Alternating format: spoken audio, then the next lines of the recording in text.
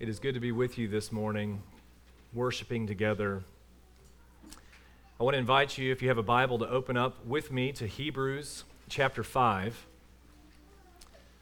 Hebrews chapter 5, as we continue our series through the letter to the Hebrews.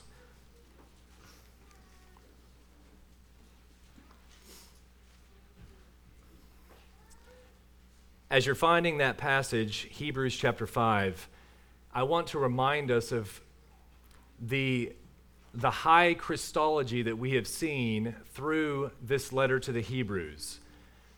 When I say high Christology, I want to begin at the beginning in chapter 1 and let you hear again the description of our King. But in these last days, he has spoken to us by his Son, the Lord Jesus, whom he appointed the heir of all things, through whom also he created the world.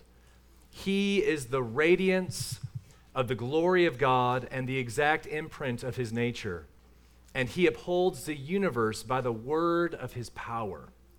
After making purification for sins, he sat down at the right hand of the Majesty on high. The theme of what a great and glorious salvation runs throughout this letter that has been achieved by the eternal Son of God become flesh and dwelling amongst us. The author of this letter helps us see that Christ is superior. He is better. If you remember, he began by comparing Christ to angels in chapter 1. Christ is not an angel. He is not a created being. He is actually the creator of angels, Lord over angels. And then as the letter continues to move, we have a comparison between the leading figure of the Old Testament, Moses. And then Jesus is laid beside Moses, and we see, in a sense, the two covenants being held up before us, the Old Covenant and then the new and better covenant in Christ our King. So there's a comparison, and it's a comparison between good and better. Moses was a faithful servant in the house, we read in chapter 3, but Christ is the owner of the house. He is not a hired help. He is the Son of God. Moses was faithful. Christ is even more. Christ is better. Look to Christ. He is where our gaze should be upon, the glory of the Son. The author then brings us to the superiority of Christ's priesthood. Compared to Aaron and the Levitical priesthood, and we were introduced to this, and this theme actually runs for several chapters, the priesthood of Christ. And again, it is to shine the light on the glory of the Son. And so as we look at chapter 5, with that in mind, please follow along as I read. For every high priest chosen from among men is appointed to act on behalf of men in relation to God, to offer gifts and sacrifices for sins. He can deal gently with the ignorant and wayward, since he himself is beset with weaknesses. Because of this, he is obligated to offer sacrifice for his own sins, just as he does for those of the people. And no one takes this honor for himself, but only when called by God, just as Aaron was. So also Christ did not exalt himself to be made a high priest, but he was appointed by him who said to him, "You are my son. Today I have begotten you." As he says also in another place, "You are a priest forever, after the order of Melchizedek." In the days of his flesh, Jesus offered up prayers and supplications with loud cries and tears to him who was able to save him from death. And he was heard because of his reverence. Although he was a son, he learned obedience through what he suffered. And being made perfect, he became the source of eternal salvation to all who obey him, being designated by God a high priest after the order of Melchizedek. Hear the word of the Lord. Okay, so verses 1 through 4, we are introduced really to the order of the priesthood that was established in the Old Covenant. And so we're going to spend a few minutes getting acquainted with the Levitical priesthood. This was God appointed from the tribe of Levi, those who would serve as the representative, the mediator for the people. And hearing those words, a mediator or a representative, it should make us ask the question, why? Why did the people of Israel need a mediator? And this takes us all the way back to the Garden of Eden.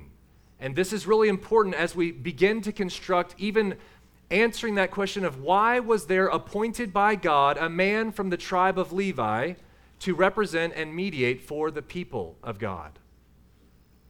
What we see, even in verse 1, is this idea that there is a man who is appointed to act on behalf. And when we look at the fall, we recognize that because of sin and because of God's holiness, there was a breach in the fellowship, in the communion, in the intimacy between God and man. I want to draw your attention to Genesis 3:24. This is what it says. He drove out the man, so this is after Adam and Eve have sinned, and at the east of the Garden of Eden, he placed the cherubim and a flaming sword that turned every way to guard the way to the tree of life. This distance is to help us understand the reality of the seriousness of our sin and the holiness of God. So since the fall, there has been a separation between the Holy One and sinful people, sinful man. And that image of a cherubim guarding the way into, so to speak, the presence of God's abode, the garden where it was supposed to be with man, that separation is to forever help us understand the seriousness, the weightiness of our sin, the need for a mediator. There was no access through that cherubim outside of God's grace, God's provision. And so what we see in the Levitical priesthood is God's grace and mercy put on display, that he has provided a way for those who are far off and have no right or business coming into the presence of God, having access to God. And so in order for him to be a mediator, we're told in our passage this morning that he must be a man. For every high priest chosen was from among men. And we also see that he must be appointed by God as the people's representative. That's important. It may just sound like, kind of just the unfolding of instruction, but this appointing by God is crucial to keep in mind as we're working through the flow of this passage. It wasn't just a man of Israel who thought well of himself or thought highly of himself to the point where he's like, I can step into this. No, this was only by appointment from the sovereign God. So the high priest was able, as we continue to look through these verses, this high priest was able to empathize with the ignorance and waywardness of his people because he too was a finite man affected with those same weaknesses. He could deal gently and compassionately with their ignorant and wayward sinfulness because he himself understood it well. And as the verses unfold in verse 3, we see he knew it so well that because of this, he himself is obligated to offer sacrifice for his own sins just as he does for those of the people. And so we see kind of the function of the Levitical priesthood in these first few verses, the importance of the people having a mediator appointed by God who actually made it possible for sinful people to experience any interaction with a holy and right God. Now, this sets the stage. We mentioned this previously, but it's good to hear it again. There was the Day of Atonement set aside annually where something very special happened with the high priest and his function on behalf of the people. And this description in verse 3 of him needing to offer sacrifices for himself, just as he does for the people, kind of introduce this idea of the Day of Atonement, and important for us to rehearse it just a bit. So it was the only time in the year that the high priest could actually enter into the heart of the tabernacle, the Holy of Holies, the place where God himself was said to dwell in all of his holiness. It was a place where, if you remember, the Ark of the Covenant was placed. It was situated in the Holy of Holies, this wooden chest containing the stone tablets, the very law of God. This was the scene in which the high priest was to enter once a year. But in order for him to do that, what we read in verse 3 is so important to understanding what actually happened during the Day of Atonement. First, he must slaughter a bull, sacrifice a bull for himself and his family. That was a crucial step in order for him to even begin the process of entering into the heart of the tabernacle. So first, the sacrifice of a bull on behalf of his own sin, then 2 goats. And each of this is vitally important to understanding just how serious sin is. 2 goats were also brought to the tabernacle to deal with the sins of the people. 1 goat was killed, and its blood was taken in by the high priest and sprinkled on the mercy seat. This is really important. The literal translation is the place of propitiation, the mercy seat. This is where God's righteous wrath was actually appeased. So the blood of that first goat was brought in and sprinkled upon the mercy seat by the high priest who had first sacrificed a bull for himself, entering in to appease God's wrath, to be a propitiation for the sins of the people. And so, because the punishment for sin, we hear in Scripture very clearly, is death, the goat died as a representative of or a substitute for the people. All of this imagery and representation is so important because it is shadows pointing to the substance to come. The other goat, after they laid hands upon it, was not killed. Their hands were laid upon it, and it was sent out into the wilderness. And this was to represent the fact that the sins of the people had been taken outside, had been taken away from them and away from a holy God who cannot tolerate sin at all. All of this pointing to the reality of just how much we have grieved a holy and righteous God, what our sins require, and the way in which God has provided a way for us to have our sins atoned for, to have his wrath appeased. But please remember this. This, of course, happened every year. This was not the final answer to the problem of uncleanliness before God. The Day of Atonement happened year after year after year. And so the sacrifices were accepted on the basis of their representation, of the sign character, so to speak, because the author of Hebrews later tells us, this is important, Hebrews chapter 10, in reality that it is impossible for the blood of bulls and goats to take away sins. And so again, please hear me. This was important for the people to understand the promise of what was to come. The shadows given were to be fulfilled one day by the perfect, spotless Lamb, the sacrifice made once and for all for the sins of God's people. And so it pointed to the Lord Jesus Christ.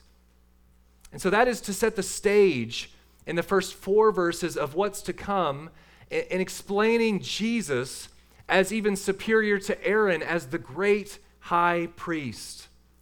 Jesus, the supreme high priest, went through the greater and more perfect tabernacle, not the earthly copy that we read about in the old, but the heavenly reality. He was able to enter the true Holy of Holies into heaven itself, opening up a way for us who are so undeserving into the very presence of God. Again, not because of the blood of bulls and goats, but because of his own blood being shed. So hear the words of an old hymn, "What can wash away my sin?" The answer is clear and loud, nothing but the blood of Jesus. One author, I've quoted him several times, his commentary on Hebrews is so good, Philip Hughes, just to get our minds thinking about what happened in the Garden of Gethsemane, preparing for Calvary's cross. At Gethsemane and at Calvary, we see him, Jesus Christ, enduring our hell so that we might be set free to enter into his heaven. What a beautiful, glorious gospel that is offered to sinners like us. Christ endured our hell so that we might enter into his heaven. The eternal Son of God became flesh on a mission to save sinners.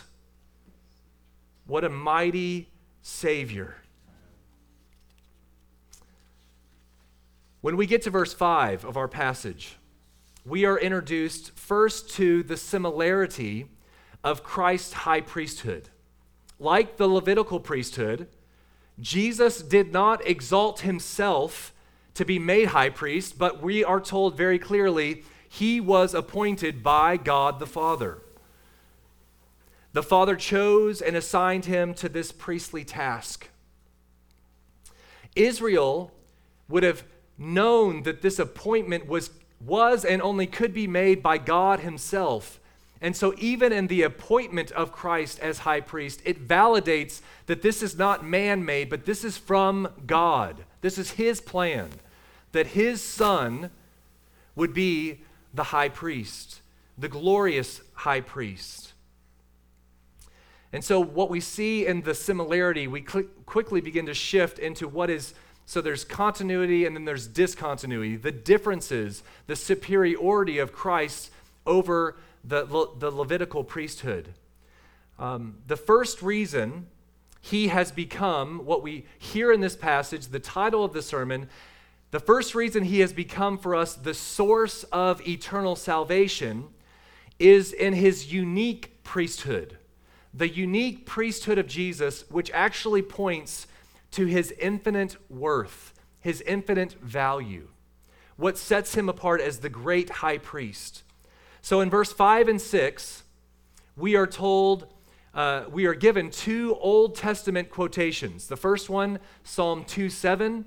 The second one comes from Psalm 110, verse 4. These 2 quotes really do actually help us see the uniqueness of this high priest and the infinite value, the treasure that he truly is. And so first, from Psalm 2:7, "You are my son. Today I have begotten you."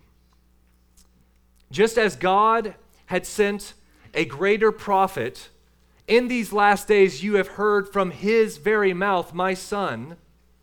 Just as God promised to send a greater prophet than Moses, so the Levitical priesthood pointed to someone greater. I want this to be grounded in Scripture for you. We worked through 1 Samuel not too long ago as a church, and there was an unnamed man, prophet, who came to Eli and told him this prophecy. It's 1 Samuel 2:35. I want you to hear exactly what is said in God's word. "And I will raise up for myself," this is God speaking, "a faithful priest, who shall do according to what is in my heart and in my mind. I will build him a sure house, and he shall go in and out before me, or before my anointed, forever. Forever. A high priest whose house will be sure and endure forever. Well, we know that the reason why there needed to be another Levitical priest raised up is because of sin and death entering into the world, so every man who lives and has breath in his lungs will one day die. And so there would be a need for another Levitical priest to be appointed by God. What we see here is this prophecy pointing to the one whose anointing would go on forever. And so when we think about, you are my son, today I have begotten you, I want to clarify a few things. The experience of being begotten by the eternal Son of God has nothing to do with physical birth. So I want you to get that kind of thought process out of your mind when you hear, this is my son, you are my son, today I have begotten you. Jesus was not a created being. He has eternally always existed.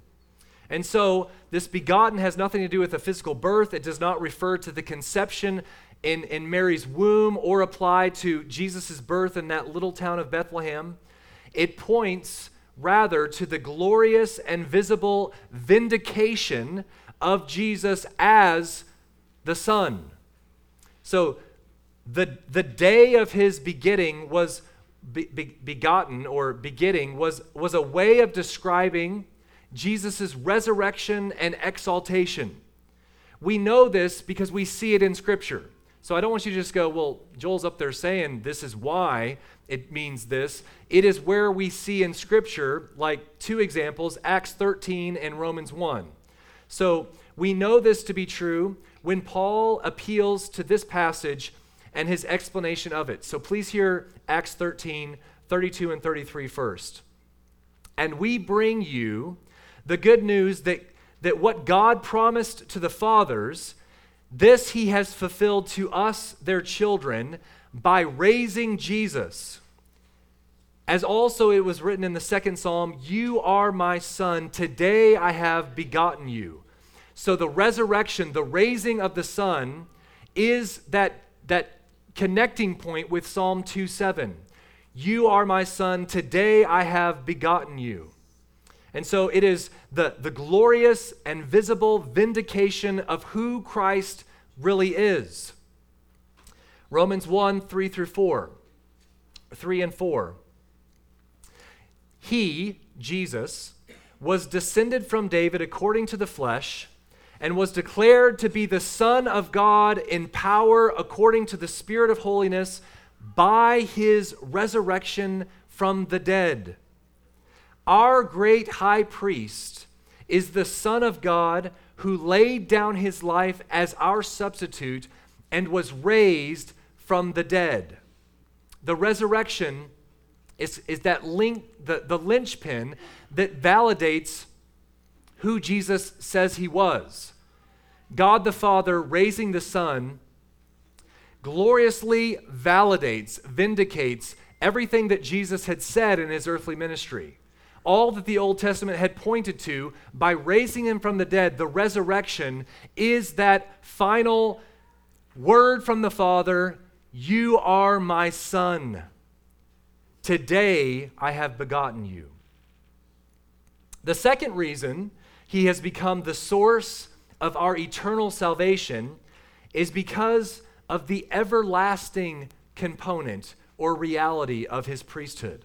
So we get this by looking at the second quote.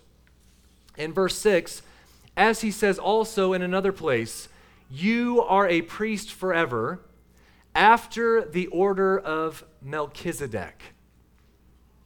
Melchizedek. What does Melchizedek have to do with the high priesthood of Jesus? Who is Melchizedek anyways? Melchizedek is a rare figure in the Old Testament. He appears in only two specific places. He's first introduced on the scene in Genesis, and then is not mentioned again until Psalm 110. So we first meet him in Genesis chapter 14, verses 17 through 24. It's after Abraham had just returned from a victorious battle. And in Genesis, we get this description. First, he's identified as the king of Salem. King of Salem. Okay, that is a Gentile and pagan territory. And then Genesis identifies Melchizedek as a priest of God Most High. After that interesting episode, he really does completely drop off the scene until he is brought up again in Psalm 110, verse 4. And this psalm's immediate fulfillment happened in David's own kingship, but its ultimate fulfillment came later in David's line, in the one who sits at the Father's right hand, Jesus Christ. Given that Melchizedek seemingly has little to do with the messianic nature of this psalm, him being included in it, his name being mentioned, would have likely surprised even the original audience. Hearing him first in Genesis 14 and then again in Psalm 110, there would have been clearly a surprise for the audience in trying to figure out what exactly this is all pointing to. This is something that I mentioned just a few minutes before, but other priesthoods had a termination date because all other priesthoods died. Death prevented them from serving on forever, and bringing in the order of Melchizedek is to emphasize this reality, the everlasting nature of Christ's priesthood. And so the uniqueness of his priesthood, which makes him infinitely valuable, and the reality that his priesthood goes on forever, helps the believers understand that this is actually an eternal salvation provided by our great high priest. And so by quoting these Old Testament scriptures that seem maybe somewhat obscure to us at this point in the letter to the Hebrews, is actually trying to hold out Christ in a manner that makes him who he really is. It shines light on his worthiness as our great high priest. What Melchizedek symbolized, Christ actually realized. He is the eternal high priest.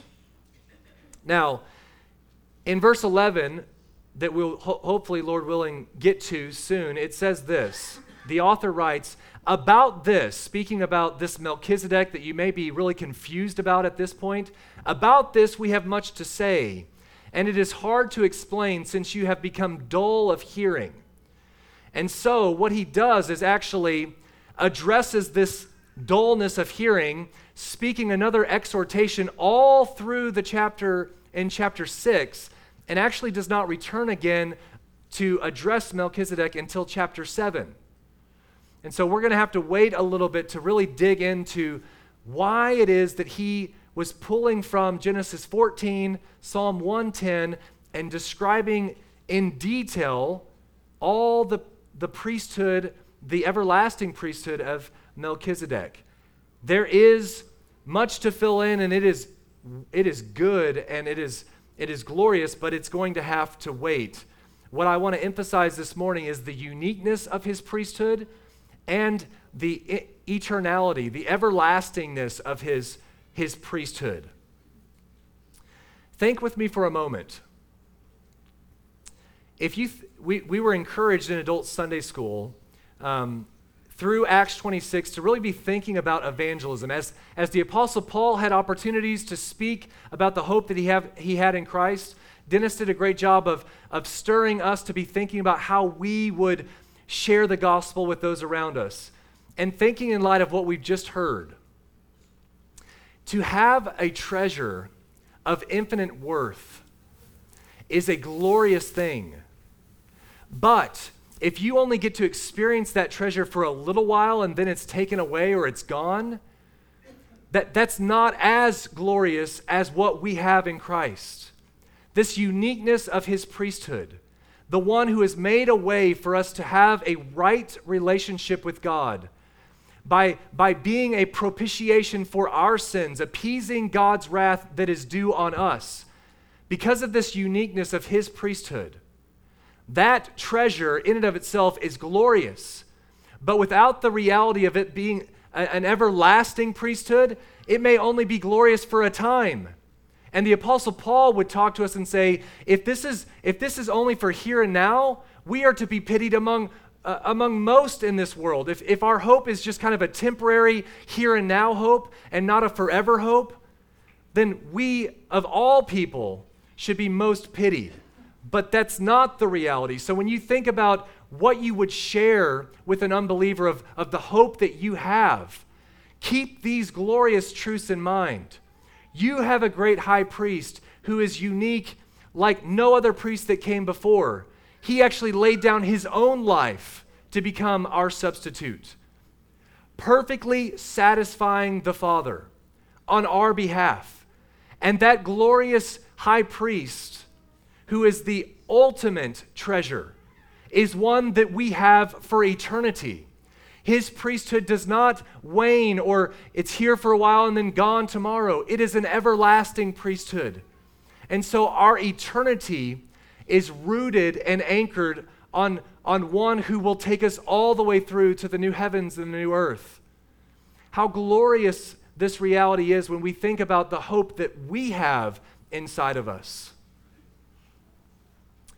Christ has become the source of eternal salvation because he is the unique high priest, infinitely valuable. He is the one and only Son of God.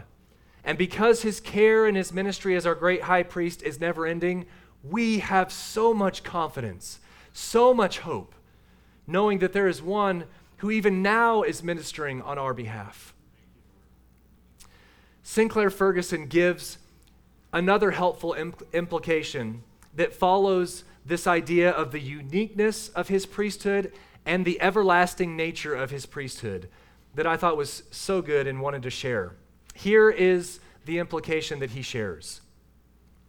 My security as a Christian does not reside in the strength of my faith, but in the indestructibility of my Savior. This is a glorious implication. My security does not reside in the strength of my faith, but in the indestructibility of my Savior. How much I need to learn again and again the basic principle that I must walk in Christ in the same way that I received Christ. That's Colossians 2:6. Therefore, as you received Christ Jesus the Lord, so walk in him. Not depending on anything that resides in me, but on everything that is mine in him. He goes on to say, the Reformed fathers and masters of spiritual counsel used to say wisely that the weakest faith gets the same strong Christ as does the strongest faith. Brothers and sisters, that is infused with so much encouragement. The weakest faith gets the same strong Christ as the strongest faith. And then lastly, what I want us to see in this passage actually looks at the last several verses, 7 through 10, the perfect perseverance of this great high priest. In the days of his flesh, verse 7, Jesus offered up prayers and supplications with loud cries and tears to him who was able to save him from death. And he was heard because of his reverence. Although he was a son, he learned obedience through what he suffered. And being made perfect, he became the source of eternal salvation to all who obey him, being designated by God a high priest after the order of Melchizedek. Just for a moment, I want to take you back to chapter 2 because something very similar is said there in verse 10. For it was fitting that he, for whom and by whom all things exist, and bringing many sons to glory, should make the founder of their salvation perfect through suffering. The founder of their salvation was made perfect through suffering. That's what we see in chapter 2. And in our passage, being made perfect, he became the source of eternal salvation. Same idea or concept being communicated. perfection that only one, the eternal Son of God, is able to accomplish or to be or make a reality, is a prominent theme in Hebrews. Being made perfect is employing the sense of consecration or ordination to the priestly office. So in no way are we saying that somehow he was unperfect and became perfect. It's actually conveying the idea of consecration or ordination to his priestly office.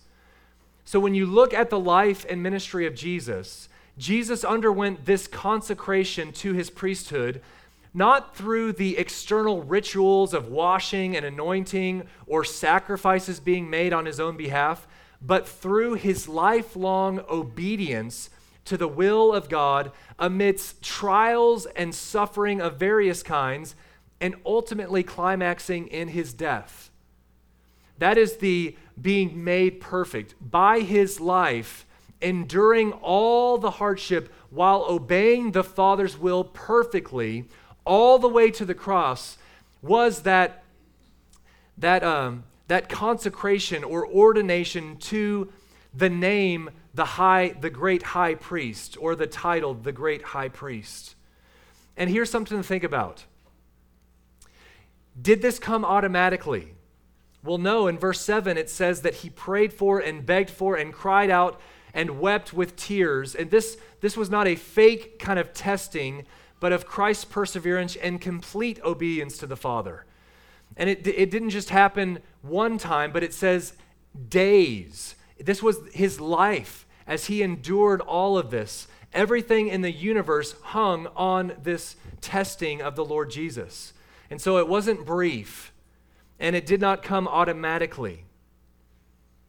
Not just a day, but during all the days of his ministry, he offered up prayers and supplications with loud cries and tears, and it was not this brief one moment in the Garden of Gethsemane, although I think this kind of points to what happened there. It's much larger than that. All the days of his life and ministry, it was a lifetime of warfare against temptation.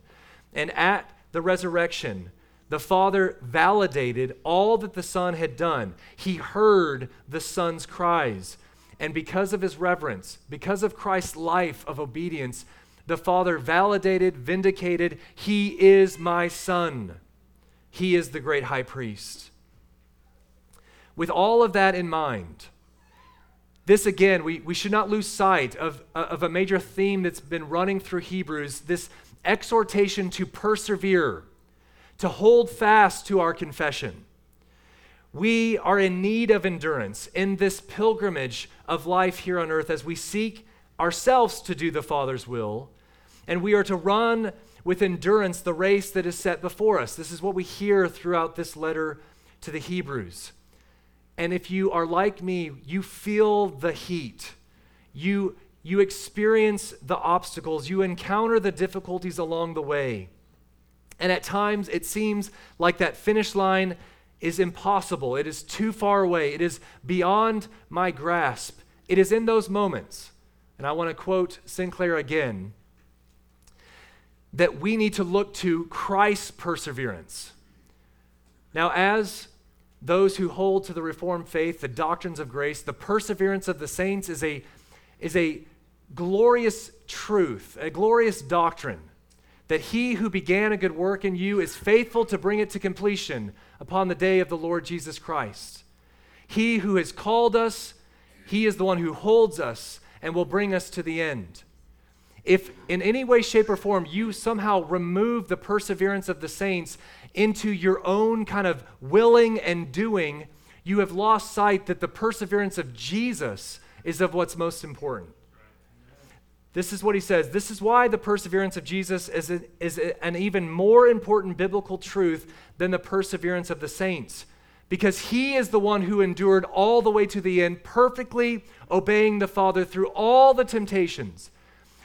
And by faith, we are united with him. We cling to his perseverance to give us hope for our perseverance.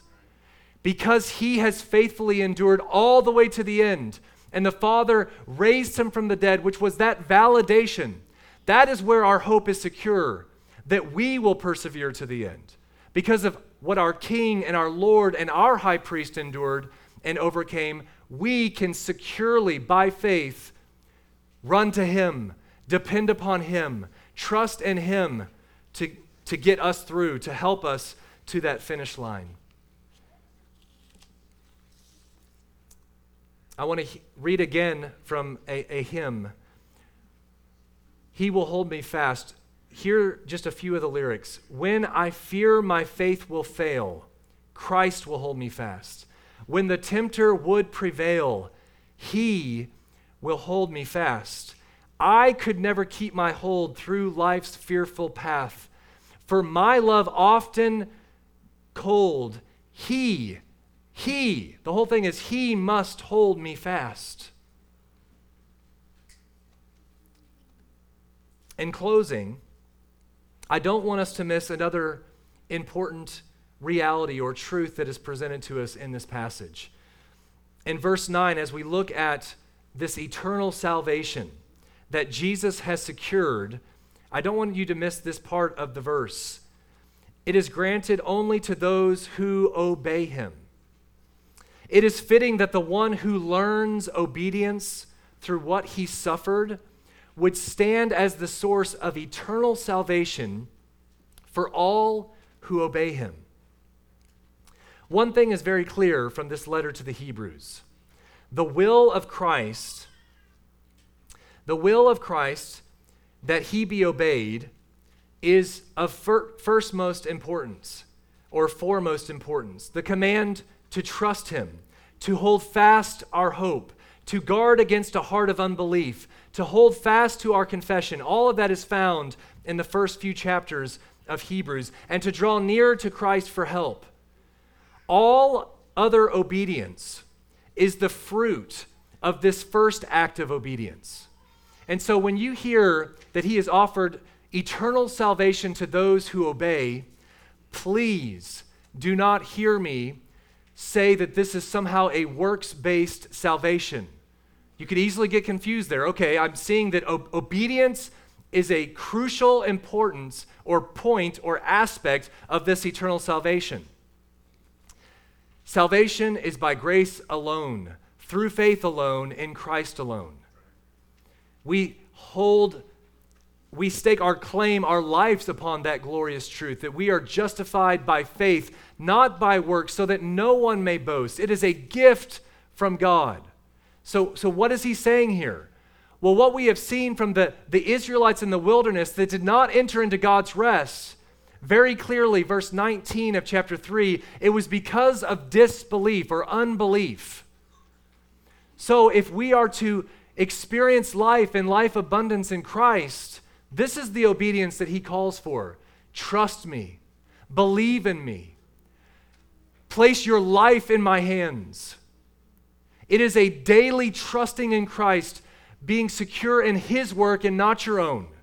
And then the outflow of that life is a life of obedience. Amen. He has given us his law. Christ even tells us in John's gospel, if you love me, you will obey my commands.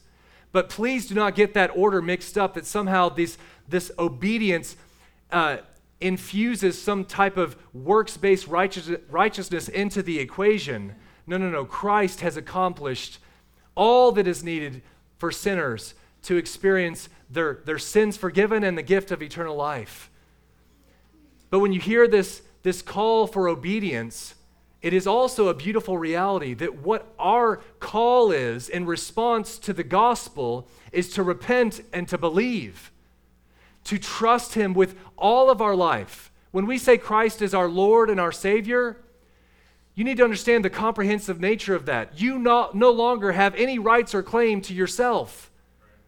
You are saying every bit of me, every sphere of me, every pocket that I may think will stay in the dark and is still kind of my little kingdom. No, all of that is being laid down before his feet.